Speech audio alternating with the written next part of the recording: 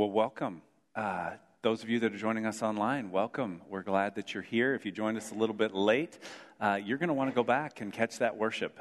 It was really something. It was great to be in the room, a full room, worshiping and praising God together. And thank you to Michael and the team for leading us in worship. And it's been a great Sunday already. It's been so exciting to see people that I haven't seen in months. And I was just thinking and kind of reflecting on that during worship, that it was pretty much exactly 6 months ago this Sunday that the world changed, and that we met online for a while, and then about 3 months ago we started meeting, and it's slowly filled in here. And the last 3 or 4 weeks, I've met somebody brand new to Linwood every single week, and we are seeing new people engaging with us online. And it's very, very clear that the Spirit and the kingdom of God is not held back by COVID-19, and that the kingdom is forcefully advancing as Jesus promised that it would. So it's been exciting to see students and children coming in on Wednesday nights. It's been wonderful to see the Sunday school classes start meeting up again this week, and to see families coming for that.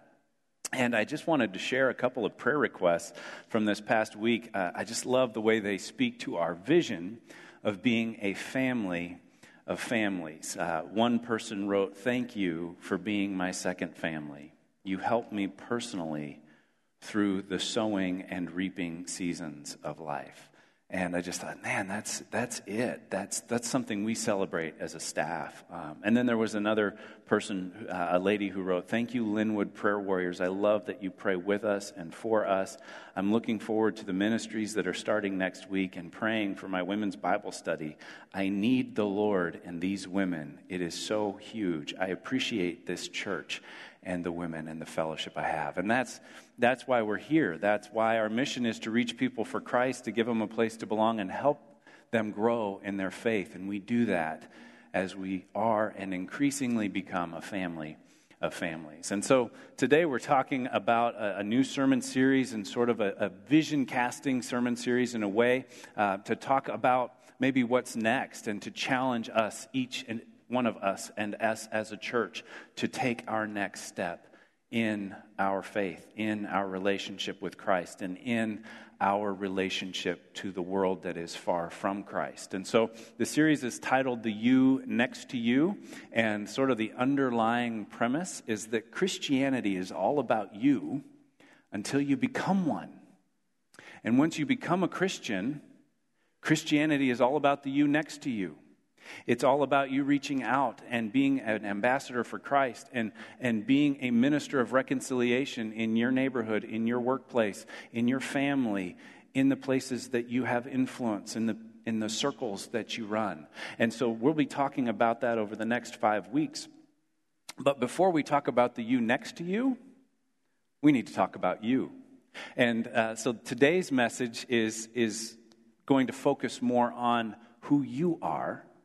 And that will be a launching pad for who the you next to you might be as well. And for some of you, you are your favorite subject. And you may not realize that, but the people around you know that you're your favorite subject. And you can talk about you forever. But some of us need to learn and to grow, and to not be so concerned with being the most interesting person in the room, but rather to focus on being the most interested person in the room. So we're going to talk about you today, and we're going to talk about what's true about you. And how many of you, raise your hand if you were here in part of Linwood Church in July of 2018. You might recognize the image behind me, and you might even remember this sermon series. And I'm excited about one thing. Only about half the people in the room raised their hand. That means we've welcomed a lot of new people to our family over the last couple of years, and that's exciting. This was one of the first series that I preached here. It was one of those that had been burning a hole in my heart for a season of ministry where I was an associate pastor. So I preached what I was told to preach when the senior pastor didn't want to preach.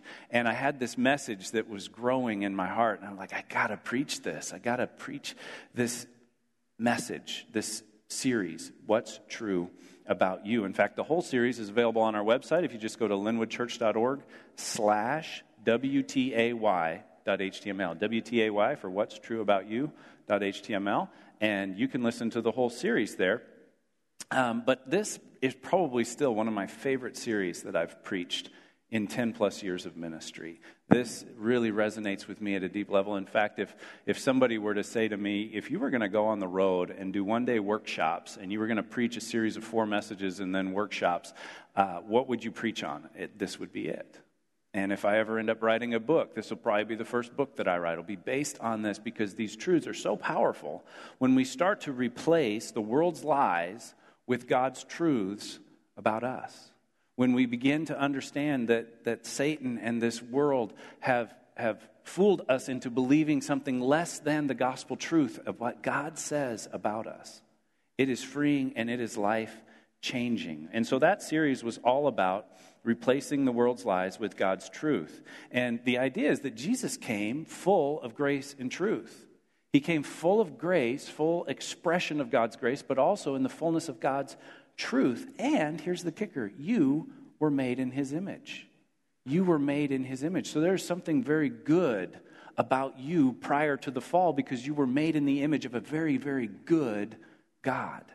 And part of the reason that Jesus came was that we would redeem what was good about us from the very beginning, and that we would take on the character and the nature and the likeness of Jesus Christ and become more and more like him and find our true selves in that. It's a reclamation project. He's reclaiming the truth about us in his ministry. And so that's why Paul can say in Romans 12:1, do not be conformed to the patterns of this world, but be transformed by the renewing of your mind. Our minds have to be renewed as we come to Christ, as we experience salvation, as we begin the process of sanctification, becoming holy and set apart for God and living more and more like him. There's a renewing of the mind that takes place. Because Paul knew that when you change your mind, you change your life. You change the way you think, you change the way you act. And if you change your life, you can change a family, you can change a community, you can change the world. And so that's what we're talking about.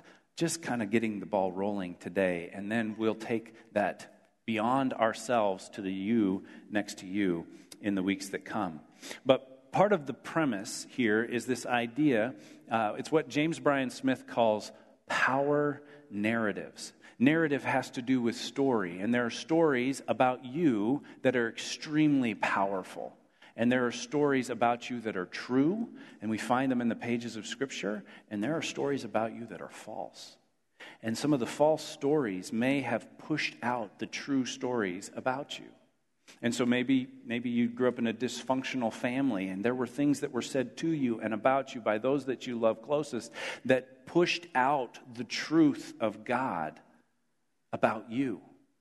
Or maybe you had a bad experience with bullying, or with something that took place in your school years, and peer pressure or just the social environment started to make you believe things about you that aren't true about you, that are lies of the enemy about you. And so God's truth has to come back in and push those false narratives out, those false stories. Any story that tells you something other than you are a beloved child of God in whom Christ dwells and delights is a false narrative.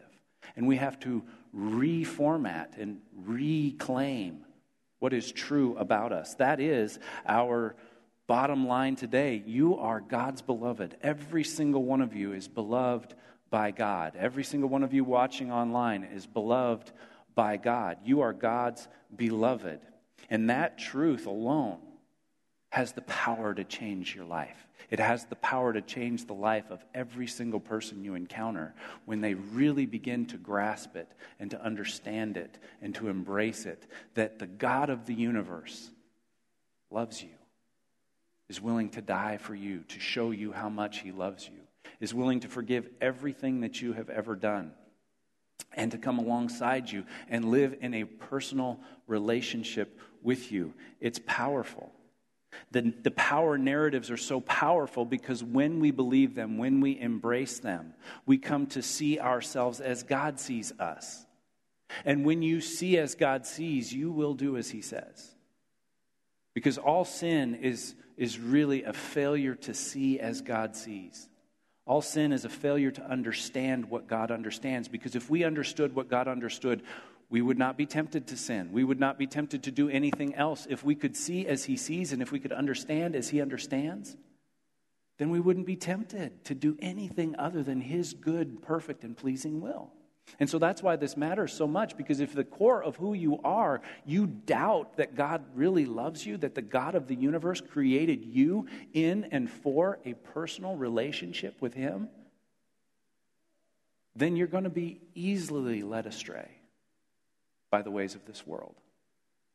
But when we lay hold of that truth, what is true about us, it has the power to change our lives.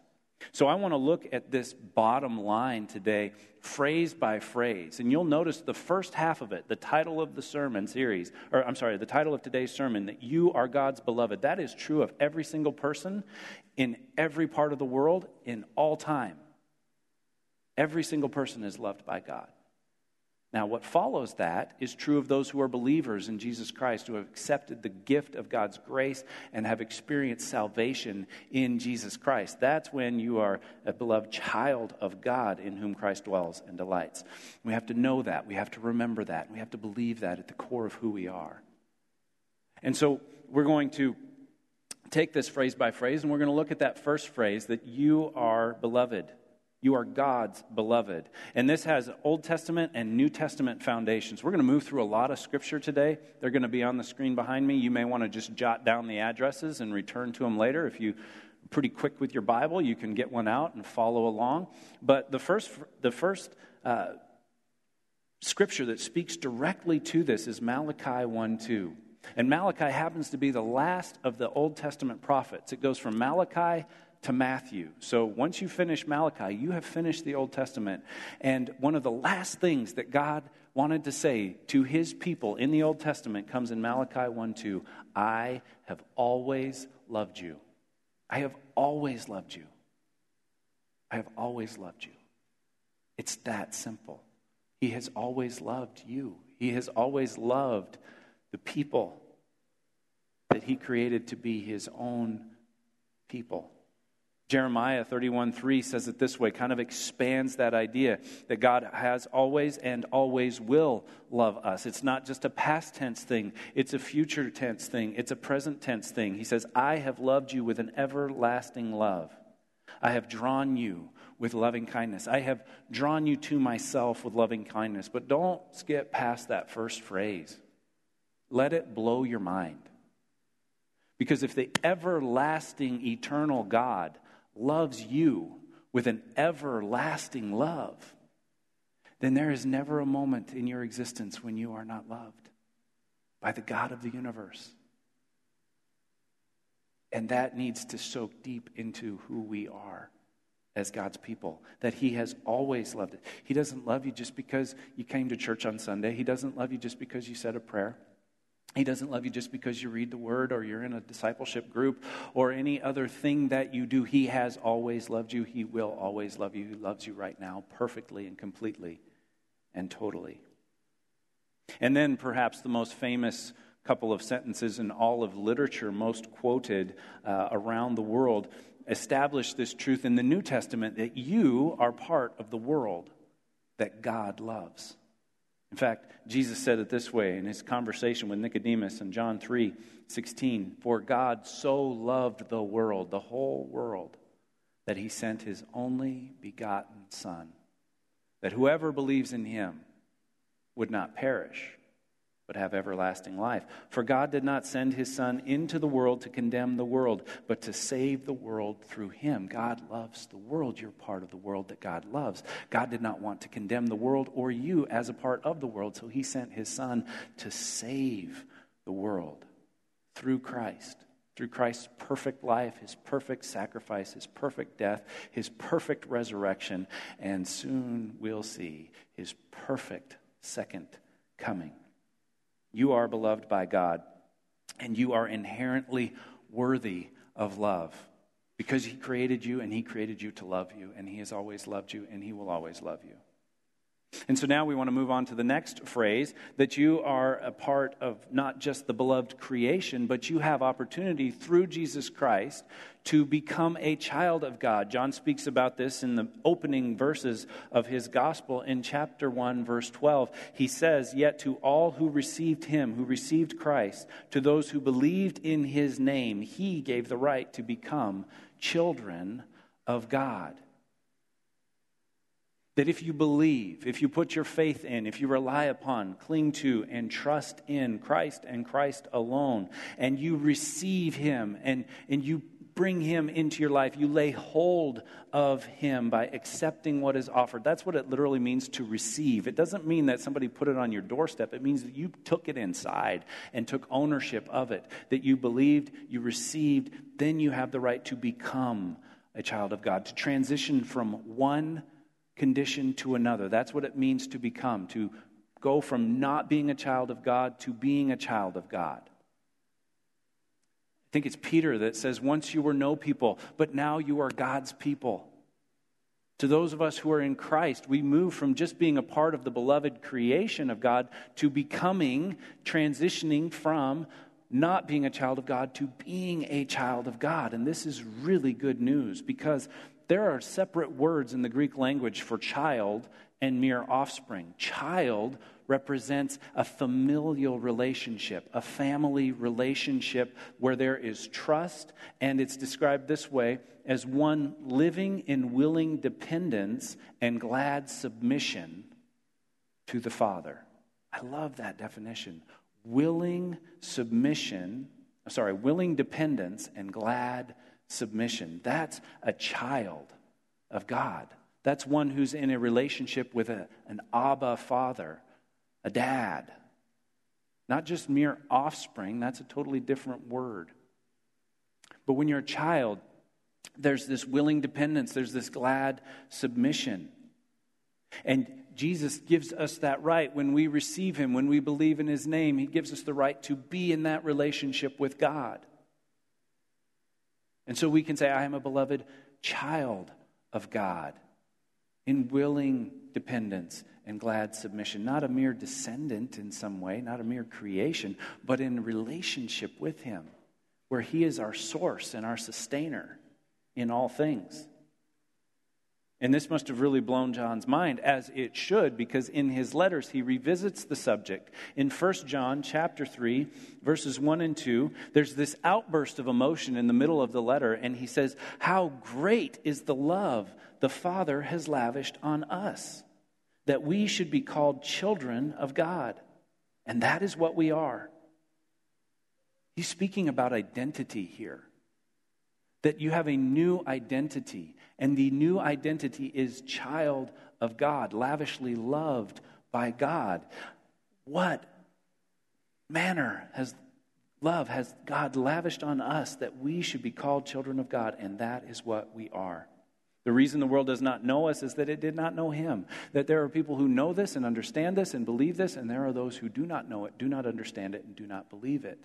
And the two don't recognize each other as well. But John is saying, this is who we are. Dear friends, now we are children of God. You have a new identity in Christ, child of God. We are children of God. And what we will be has not yet been made known, but we know that when he appears, we shall be like him, for we shall see him as he is. That now we see in part, then we shall see completely. Now we see as in a glass, dimly. Then we shall see fully. And remember what I said early on, that all sin is a failure to see as God sees. That there is coming a time, there is a process by which we are going through. And when we see as he sees, we do as he says. When we come to understand and know what he is saying is good and perfect and pleasing, then we do it. We do it without question. And so we have to learn to see ourselves as he sees, to see him as he truly is, and to see each other as God sees the people around us. And so part of what verse 2 is foreshadowing or speaking to is our coming perfection in Christ, that we will be like him, that we are in the process as we follow him of becoming more like him, and that there will come a time when we are completely like him, when he returns, We shall be like him, for we shall see him as he is. And he's speaking to our coming perfection in Christ. Verse 3 continues this idea, but that's a whole nother sermon. And I only have time for one this morning. I bet you do too.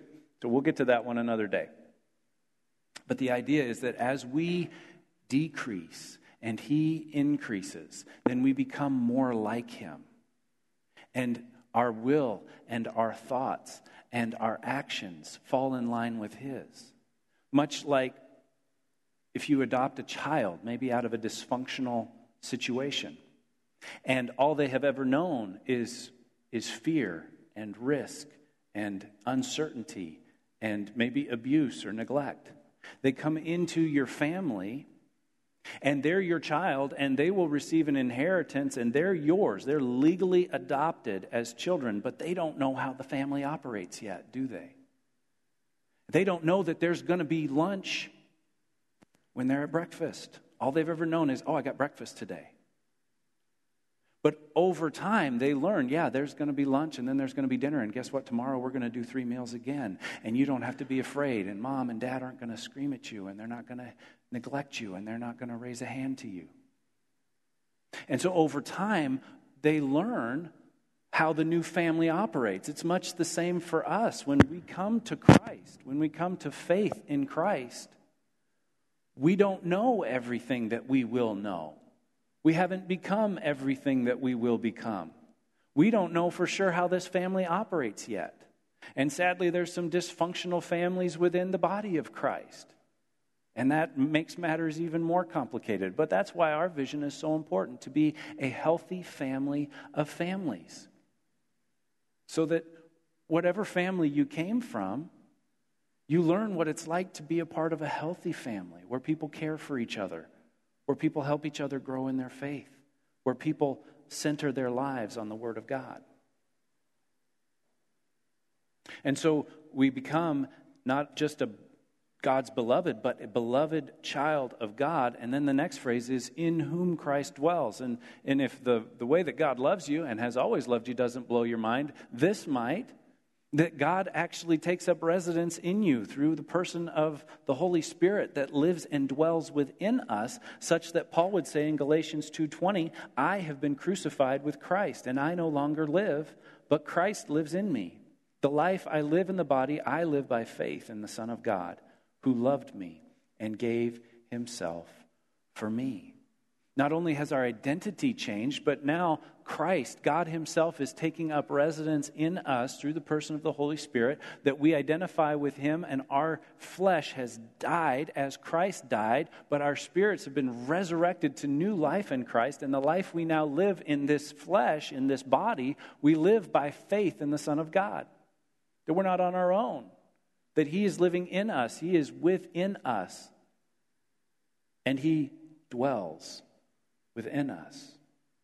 It's as if our false self that the world told us about, that we thought we needed to get ahead in the world or to get our needs met in the world, that false self has been crucified with Christ. And now the true self, who God always created and intended us to be, is coming to life. And Christ lives in us, and we live by faith in him. And Paul doesn't just talk about this here. He talks about it in Romans 8 and Galatians 5. John gets on this in 1 John chapter 2. This is a theme throughout the New Testament for those of us who are redeemed and who are in Christ. Christ is also in us, living within us. He dwells within us, and he doesn't just dwell within us. He delights in us. And this is perhaps the best news of all, that he delights. He doesn't just love us because he has to, because that's part of the deal for him. He delights in us. That's the last phrase. That you are a beloved child of God in whom Christ dwells and delights. David wrote it this way in Psalm 18. He reached down from on high and took hold of me. He drew me out of deep waters. Why? Because he loved David. He rescued me from my powerful enemy, from my foes who were too strong for me. They confronted me in the day of my disaster, but the Lord was my support. He brought me out into a spacious place. He rescued me because he delighted in me. I remember the first time I read those words and really let them soak in. My eyes started to leak something was coming out of them and rolling down my face as I realized this truth that God delights in me. And at the time, I didn't see myself as all that delightful to God. I still had sort of a works-based mentality, and I don't think I was doing enough good to outweigh all the bad that he would actually delight in me. And then I'm reading this from David who fell in love with another man's wife, took her as his own, sent that guy to the front lines, told the troops to pull back so that he would be killed, so that he could take his wife as his own. That David, God delighted in him too. God reached down from on high and rescued him. And I started to identify with this truth that God did the same thing for me. He reached down from on high, saved me from myself, saved me from my enemies, saved me from addictions, and saved me from patterns of behavior and sin that were leading me down the world's path, away from my true identity in Christ. God reached down and he rescued me from my powerful enemy. Every single one of us has a powerful spiritual enemy who does not want you to know what's true about you, who does not want you to think about anybody but yourself and believe the lies that the world has told you. But the Lord was my support. He brought me out into a spacious place, and he rescued me because he delighted in me. And he delights in you too. He delights in you too. Because if you are in Christ, if you are a beloved child of God in whom Christ dwells, when God looks at you, he sees Jesus. When God looks at you, he doesn't see your past. He doesn't see the bad things that you have done. He sees Jesus. He sees Jesus' righteousness on you. 2 Corinthians chapter 5 talks all about this. Theologians call it the great exchange, where God takes off our unrighteousness and puts Christ's righteousness on us, so that when he sees us, he sees Christ's righteousness. And he delights in us because he has always loved us.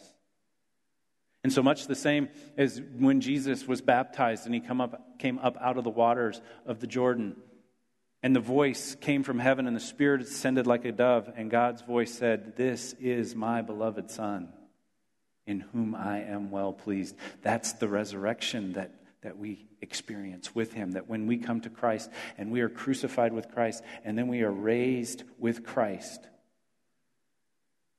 he looks at us and says, "That's my beloved Son.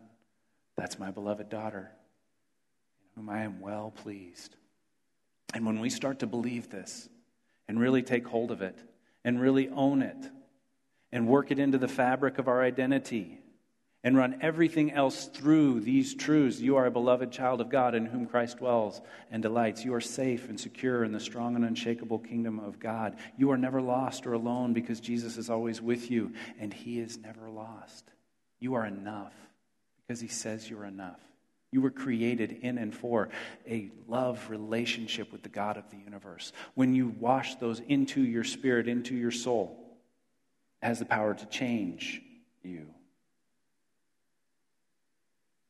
And so you are a beloved child of God in whom Christ dwells and delights, and you need to know that, and you need to remember that, and you need to believe that at the very core of who you are. That's our bottom line. You want to hear the second bottom line? We got a second bottom line. I think that's a first for me. I don't know that I've ever had a second bottom line, but the second bottom line is what's true about you is true about the you next to you. Or it should be. What's true about you, that you are God's beloved, is true about the you next to you. Every single person that you will lock eyes with today or any day is a beloved child of God. Is God's beloved. They should be a beloved child of God. But you might have a part to play in the you next to you, finding out what's true about them. Finding out that they are God's beloved child. Introducing them to Jesus, bringing them into a relationship with him, serving Christ in his name for his kingdom. What's true about you is also true about the you next to you. And that's why this series matters so much. Because there is a whole world full of people out there that don't know what's true about them. They don't know that they're God's beloved. They don't know that they have an opportunity to become a child of God. They don't know that they have an opportunity to enter the family of God and to receive an inheritance from God. They don't know. And so the question is, do you care as much about that as God does? Do you care as much about the you next to you as God does? And that's what we'll be talking about over the next couple of weeks. But this fits right in with our theme this year of focusing on discipleship. Discipleship is a relationship that you build with another person in order to teach them to trust and follow Jesus. That's our operational definition of discipleship. And we've got people that have taken the step to be in a discipleship group or to start leading a disciple-making group where they're making disciples. They're spending time in God's Word on a regular basis. They're studying it. They're seeking to apply it to their lives. And then to gather with a small group of people and to be transparent and to confess sins and to pray for the lost and to be engaged in making disciples. And the website that's listed there is where you can go to find out more about that. There's a little survey where you can give us some information. You can tell us what you're interested in. I would like to be in a group. I think I'm ready to start making disciples. It's a new season. It's fall. We're back into routine. Maybe this is the perfect time for you to get involved in a small group of discipleship-focused believers that are spending time in God's Word and are spending time together around that. So if that's you, then I hope that you'll take an opportunity to step into that, to begin serving. Serving in children's ministry, serving on Wednesday nights and Sunday mornings is crucial. It's crucial in helping somebody else to know what's true about them, helping these young children to get on the right track early on in life, to know that God loves them, that they have a place in God's family.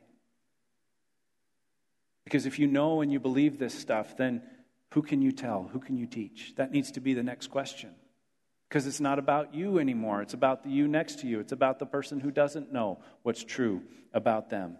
And somebody you know needs to know what you know. Somebody you know needs to know what you know. And so another opportunity that you might want to take is our Next Steps class. Next Steps class is typically geared towards people that are relatively new to Linwood, but it doesn't have to be. Anybody that's ready to take a next step, anybody that feels God's sense, drawing them forward to take a new step with Him, to take a next step, can come to the Next Step class. It's going to be October 4th. It'll be after church. We'll feed you lunch. We'll put it in a box, so all you got to do is pick up your box, go to your table, we'll learn together, we'll share together, we'll answer questions that you might have, and this is a tremendous opportunity for you to take a next step. To take a next step with God. Because someone you know needs to know what you know, and if you know what's true about you, then now it's time to start making sure other people know what's true about them.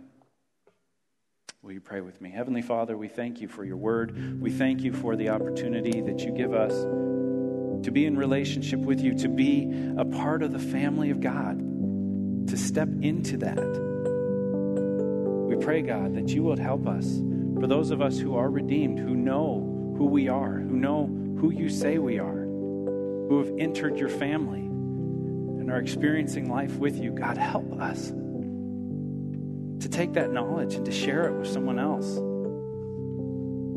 Help us to take the next step, whatever that may be. For some, it might be to come to an altar and to give our lives over to you for the first time, or to recommit to you. For some, this may be new information that there is a God who loves them, who has always loved them enough to die for them, and is inviting them into a personal relationship that will change everything about them and bring them into their true self. For others, maybe it's a gentle nudge to take the next step, to look up, to look out, to pray a dangerous prayer like, God, who do you want me to share this with? And then maybe may we be quick to obey. Whatever our response is, Lord, I pray that we are a people who respond in faith to your word.